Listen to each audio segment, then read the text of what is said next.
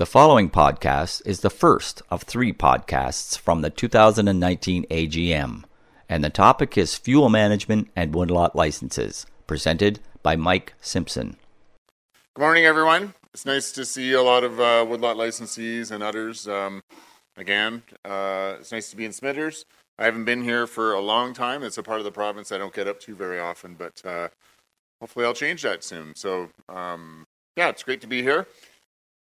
Thank you, first of all, overall, to the Woodlot Product Development Council for the opportunity to work on this project. It's really, it was neat, it was interesting. It kind of brought together a lot of the background that I've been working on for the last little while. I think as a lot of you know, I'm your FFT, Forest for Tomorrow Land-Based Investment Coordinator for the Caribou Woodlot Association, the Kamloops, and then at the federation level as well. So it ties a lot of that together. For the last number of years, we've been doing some Forest Enhancement Society projects in the Caribou Woodlot Association. So it builds on that knowledge. And then in other work that I do, I've been involved in interface fire and community wildfire protection plans for 10 years plus. So it kind of was a neat opportunity to bring it all together. So thanks for the opportunity to do this unique project. And I want to thank Kathy and the council. I want to thank the EPP committee. We kicked around some drafts and had some feedback on some conference calls over the summer as well. So Brent, Chris, and Lee. And I want to thank Brian as well. He kicked around lots of drafts. We did a lot of that with our non-aligned summer holiday schedule, but we made it work. So just as an outline, what I want to cover today, what the purpose of the project is really to create some extension tools and some guidance for woodlot licensees about fire mitigation, fuel hazard reduction, or the short form, we'll just call it fuel management. So managing those forest fuels. As you all know, given the wildfire seasons we've had of recent years in certain parts of the province, there's a lot of interest in this. There's a lot of money floating around. And so really the idea is the outline for today and the projects that I worked on is to go over the terminology, make it really clear, what are your obligations as a licensee for your commercial harvesting versus what's a non-obligation. Talk about the elements of fuel management, why you would want to pursue it, why you would not want to pursue it. Because I'm not here to sell it. I'm here to give you info about what it's all about. You know, it isn't for everybody everywhere, but just to talk about what those pros and cons are, talk about some funding opportunities, and then to wrap it up. So, and Brian or somebody is going to keep me on time, and I'll watch my clock as well. So, terminology.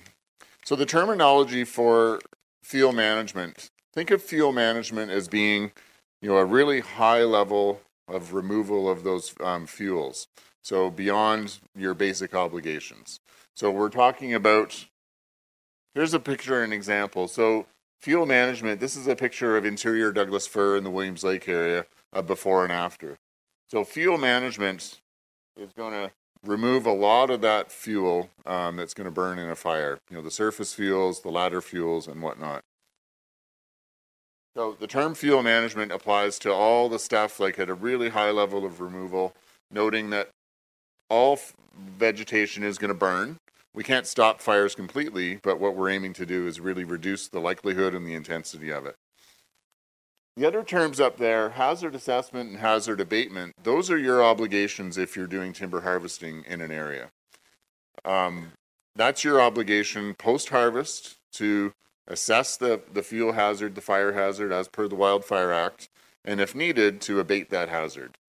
But think of that as abating the fire hazard to a much higher or a lower level of removal. So your obligations as a licensee, if you harvest on a hectare or a certain area, are to abate the fire hazard, but not to the point in that picture that I showed. So that's your obligation if you're harvesting in an area. If you're not harvesting in an area and you have funding for fuel management, that's the non-obligation where you have funding opportunities, and we'll talk about that, where you clean it up to a really high level. The other terminology is wildland-urban interface. You've probably heard that a lot, or the WUI. It's defined in layers in the provincial government database system. In essence, think of it as, they define it as 6 or more structures per square kilometer. So a structure can be an outbuilding, it can be a home, or any sort of a structure. But usually it's homes. And then there's a 2-kilometer buffer around that as well. So if you dive into the mapping layers, that's well defined what the WUI is. And that's really a lot of the places where we focus fuel management work. And structures, as noted, are generally homes, but they can also be outbuildings, garages, and other structures maybe that aren't privately owned by individuals, but can be cell phone towers and other sorts of infrastructure on the land, which may be on your woodlot. So again, there's that before and after picture. Now, obviously, a lot of different woodlots, and there's a lot of different ecosystems and variability. There's a lot of different types of fire risk in different parts of the province. This is interior Douglas Fir, Williams Lake area from about 10 plus years ago. But obviously, there's different risks and threats in different parts of the province. So why pursue fuel management? Why would you as a woodlot licensee want to consider it? So the key purpose is to reduce the likelihood and intensity of a wildfire. So as I noted, everything's going to burn at some point. Even the picture on the right, in certain conditions, is like we had in the last couple of years, everything's going to burn. But the idea is that we're going to reduce the likelihood of a fire by removing a lot of those surface fuels, those ladder fuels, that stuff that's built up on the ground, and the intensity of a wildfire. So if a fire does start, it's going to be easier to action. It's not going to spread as fast. And so really the idea is that we're slowing it down and improving the ability to control it and suppress it, as opposed to not having a fire at all. The only way we can do that is by paving it. The real key, the second bullet there, is really to protect structures. And that's really, from the funders and the investors, the real driving force is homes that are adjacent to woodlots. A lot of woodlot licenses are right next to communities or in rural areas. You're up against subdivisions or rural acreages. And that's really the primary driver, and I think what funders want to see in terms of what we're protecting. But again, it can be within the Caribou. We know there's a number of cell phone towers and other infrastructure that's important. Fire works two ways, though. It can also protect your woodlot. If you've got a buffer where we've done that fuel management work, where you're next to private land, maybe where somebody's burning debris piles on their property or burning stubble on a hayfield, and that risk of the fire coming into your woodlot, it can also work to protect your woodlot. It's not just protecting the structures in terms of reducing it. It can also be really selective on specific areas. Now, most of you, I know what you're thinking when you look at that picture on the right. You don't want that in terms of your stocking and your future growing fiber and a lot of your woodlot. So the idea with fuel management and the prescriptions and the work, because it is very expensive, and we'll get to that, is you want to focus it on some really selective areas next to those structures. So we're talking 2 hectares, 5 hectares, maybe 20 hectares, depending on what values you have next to your woodlot. And those treatments can be really specific in terms of like the first 10 meters next to a private property in a home can be the most amount of removal, and then up to 30 meters away, less removal, and then up to 100 meters, even less. So the idea is it's very specific in terms of what you do on certain areas. And the last thing to think about in terms of why would you want to consider fuel management is it's really just another form of density management. So if you're spacing on your woodlot, you're looking to improve the future diameter, the future growth, the future value. Think of it as an extreme level of density management where in maybe 20, 30, 40 years, it's your peelers, it's your house logs on a couple of small areas. So the elements of fuel management, just to really briefly go over it, is crown separation, which really we accomplish through a harvesting component, a commercial timber harvesting component. Tying into points of control. So you don't just want to do fuel management on a really small area and not tie it into, say, a road for access or a landing or something that's opening and it's already got to reduce fire risk. Removing surface fuels and the standing dead material in that understory. Removing the ladder fuels so that fire can't, start on the ground and then go up to the crown. And then potentially burning to remove the surface fuels as well. And I got lots of pictures to show that. So thanks to Tom and lots of others who shared photos over time.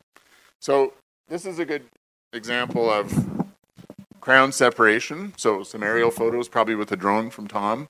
You can see, in these pictures where we've really separated compared to the edges of the photo, you've got that crown separation so that if fire comes into there and it goes up to the crown, it's not going to go crown to crown. Surface fuel removal of that standing dead. In Williams Lake, where I lived for a lot of time, in a lot of dry southern interior areas, you've got a lot of dead understory, which is just, in the right conditions, is just, great fuel for fires. So removing that material can be done manually. It can be done mechanically as well. We can use different types of machinery, such as forwarders as well. With that larger material, you can do some of it during the winter. Doesn't all have to be snow-free. Removing the ladder fuels. Yes, the guy on the left with the pruning, that's super labor-intensive, but that's the idea, is what, to really effectively reduce that ladder fuel potential, moving fire from the ground up into the crown. You want to prune up to 3 meters, sometimes up to 5 meters. And sometimes that's better done with a machine, but sometimes it can be done manually as well. And you can see the picture on the right, kind of doing that, the result of the pruning. So burning piles, for sure. A lot of this, generates a lot of piles on the ground. And unfortunately, our economics aren't there everywhere. Sometimes they're funded by, different carbon initiatives to try to get that material to a facility like a cogen plant. But in most cases, we're still piling and burning that small stuff. And then the picture on the left, I believe, would be basically a prescribed burn on the ground, which really removes all that surface fuel as well. So the finished product. You look at that, and those stands have a much lower likelihood of having fire. And if there is going to be a fire in there in the right conditions, it's going to be very controllable and easily suppressed. Does this look great? Again, as I said at the beginning, I'm not here to sell this and say you should do it everywhere. This isn't sunshine and lollipops, rainbows and unicorns. It's going to work in the right place and when you're protecting the right structure, but you don't want to do it everywhere. So why would you want to avoid fuel management? So the key thing is, as a woodlot licensee, it may not be compatible with your goals. And it may not be the area where you want to do timber harvesting. It might be, and I can think of a number of woodlots, maybe a part of the woodlot, because it's narrow strips next to private property often. It may not be an area that's roaded and that's really very accessible. It might be the fact that what we're dealing with in some of the caribou woodlots right now, you've got bugs or other issues in other parts of the woodlot and no real driving incentive to actually do any activities in this part. It might be inconsistent with your management plan or your woodlot license plan. Now, a lot of the prescriptions that are done for this stuff, it can meet the stocking levels, especially if it's multi-storied or multi-level, but you might have to amend your stocking standards to include in the fuel management stocking standards and have reduced stocking going forward. You might already have identified wildlife tree strategy or other objectives on that area next to that private land, because maybe 20 years ago or whenever, you thought the best thing for those neighbors would be to, not harvest right in their backyard. After a couple of years of fire, people are thinking that maybe it is a good thing. It might leave an area susceptible to blowdown, insects, and disease or erosion. So if you're doing this removal, you want to be careful about, what you might be introducing. It might be that, if you have root rot in that area, a partial cut, which is basically a fuel management type project, might exacerbate that root rot. So that's a consideration as well. And believe me, and I can talk to you over the break or anytime tomorrow as well, it may be too complex or too much hassle. We're working through right now in the caribou about how to get some of these prescriptions underway that have both a timber harvesting, a commercial component, and then a funded part, and we'll come to that in a bit. So other considerations are, and some of you, I know in the room, have had some pressure from others to do fuel management or have a fuel break through your woodlot license area. That can happen, and that can come from BC Wildfire Service. It can come from local government or First Nations that are doing community wildfire protection plans. So that's a consideration as well. It'll have an impact to your timber supply, potentially. Looking at those pictures where you've cleared things out, you're growing value, and again, it's density management, but you're not growing a lot of volume. So again, you don't want to do this on a lot of area of your woodlot. It's going to impact your future timber supply. It can impact other resource values as well. And again, you're going to need to potentially do amendments to your woodlot license plan, and maybe, if it's a big enough area, your management plan and your AEC calculation. So there's a lot of things to consider before you dive in and say, yep, fuel management's the right thing for me. And costs as well. The way we've looked at it and set it up is because, the most effective fuel management in a lot of areas would be a commercial component to remove that larger stuff to get the crown separation, and then do the funded fuel management small stuff. It's a real mix of having the commercial part and then the funded non-commercial part that's just going to be piled and burned. And because of softwood lumber and pricing implications, we want to try to separate those phases and have that commercial timber harvest phase first. So your obligation after that commercial part is done is to do all those other basic requirements before you move into the other part. So your waste assessment, waste abatement if needed, fire hazard assessment and abatement for the commercial part, and then a silviculture survey to maintain stocking. So most of these would be an intermediate cut of some sort. Then you've got to confirm to the Forest Service that you've maintained stocking before you start into that small non-commercial stuff. So it's complicated, for sure. And there's a lot of things about making that work together. And then you do need for the commercial part, you either need a cutting authority. Most of you have a 1CP probably in a lot of districts. In the Caribou, we're still getting into that. There's a couple of people that have them, but having a 1CP is the best way. And then a FERPA Section 52 is needed for that small, non-commercial stuff. So, as I mentioned, funding. There's no real, unless you've got a commercial market for stuff like this and branches and really small material, you're not going to do that on your own dime. There's funding available for that, as I mentioned, but really in the WUI, and the wildland urban interface, and the really extreme areas where you're next to a lot of structures and values. So the funding to do that non-commercial work can be fully funded, for you as a licensee, or it can be tendered out to get somebody to do that work. Now, the Forest Enhancement Society of BC, and we've got Steve here as executive director, has funded a lot of this work in the past, and that's who's funding the current work in the Caribou Woodlot Association. Now, I noted on here that their role appears to be sunsetting, but I don't know if that's fully true. This is, lots of things are in change, and we don't know Forest Enhancement Society's role and the ministry's role going forward. I've heard different things, and I talked with Steve at breakfast this morning, so they still have a role to play, but going forward, it's unclear about who's going to do what. The Community Resiliency Investment Program is another program that's administered out of the Union of BC Municipalities. They fund fuel management work mostly within municipal boundaries and with First Nations. And local governments and First Nations can apply.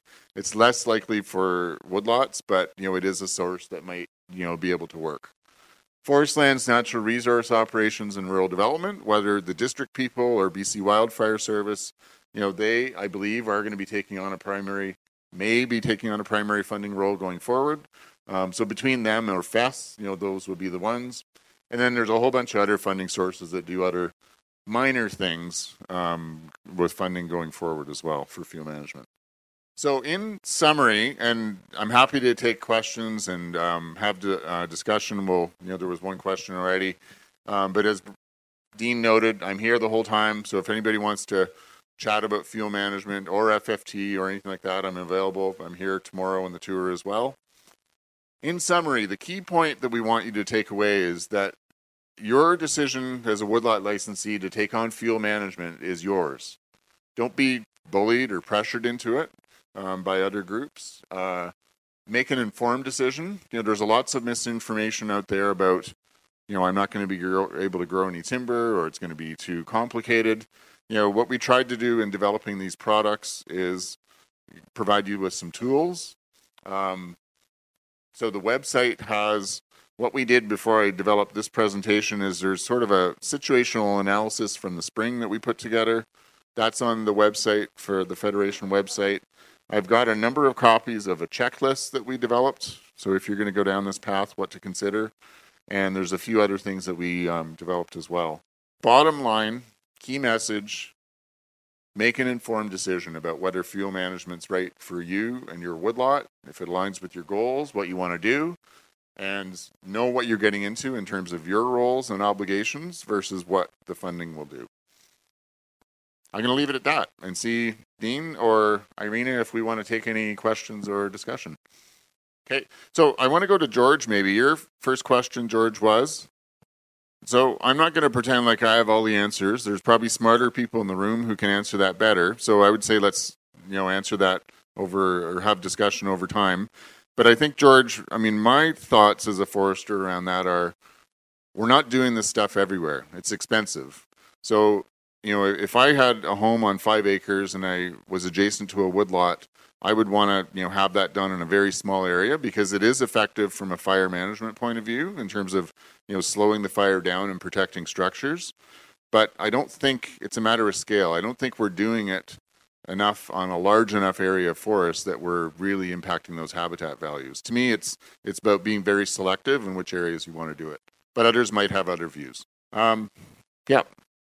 Okay, Mike, just a question here. I need some advice, okay? I'm talking about my private property. I've intensively managed it for forestry for 40 years, and it has 3/4 sections, and I've put in buffers all along the property boundaries, but just outside my private land is a 600-hectare AGMA, okay? It is 3/4 dead pine, and it's 3/4 downed. So what would your suggestion be for that? So in different areas where I've been involved in community wildfire protection plans and Quesnel and Williams Lake, we're starting to bring up the issue that we can't just reserve AGMAs. We need to do fuel management in them, especially where they're next to private properties and structures that have values to protect. So I would say go to your district manager and push for that. And I know some of the higher level FLNRO staff that I've talked to, they realize that, after 2017-18, we need to do things different, and we can't just set these aside. So I think there's a willingness to do what makes sense. Hey, question? Yeah, I was just wondering what if there's any changes coming to the FFT program itself. Do you know anything about that? There's talk of it getting pushed back into sort of a ministry-controlled, operationally administered sort of a thing. Do you have any insight into that? I don't know for sure. I think there's talk of rumors of potentially doing that, and that's kind of along the same lines of what I heard in the summer as we were developing this about Forest Enhancement Society's role, that there's interest in government kind of taking that back and delivering it, but I don't know for certain. Brian might have any thoughts on that, but the bad news, though, from what I understand about FFT is Brian and I have been a broken record for a number of years now, saying, FFT LBI needs to fund a broader range of activities. Mm-hmm. It's pretty limited and narrow right now, and I know there's not a lot of interest from a lot of places in the room, and we keep, repeating that message, and hopefully that'll be the case, but I don't know about the delivery. Again, I'm available, happy to talk fuel management or FFT, over the next day and a half. I don't know, other ministry people in the room might speak, but the only thing I can say, George, is I know not for woodlots, but in the Williams Lake area where we've got a recent community wildfire protection plan, the ministry found, I can't remember how much money, but basically they put out a proposal to look at the primary areas for fuel management, do the on-the-ground assessments, develop prescriptions for about 1,000 hectares. And that just, is still currently on BC bid. Or I think it closed last week. So other than that, I can't speculate going forward. Time for one more? Tom. It's not really a question. Answering George to some extent, we do a lot of fuel management work in the community forest I work for, and the stands we're going into are no longer within the natural range of variation for fuel buildup. We're looking at the results of decades of fire suppression, ingrowth, lack of natural disturbance. We have weird forests, and we're trying to reduce the intensity of the fire, as you said, when it occurs. The other, Chad, is We're seeing it as a tool to increase the resiliency, meaning the survivability of the large stems on the site. When it burns with less intensity, we're hoping some of our Doug firs, actually lots of our Doug firs, are still green and healthy at the end of the process. We're worried about the beetles that come after fires, all of those things, but we're looking at an unnatural situation. We know we're taking nutrients in fine fuels off the site.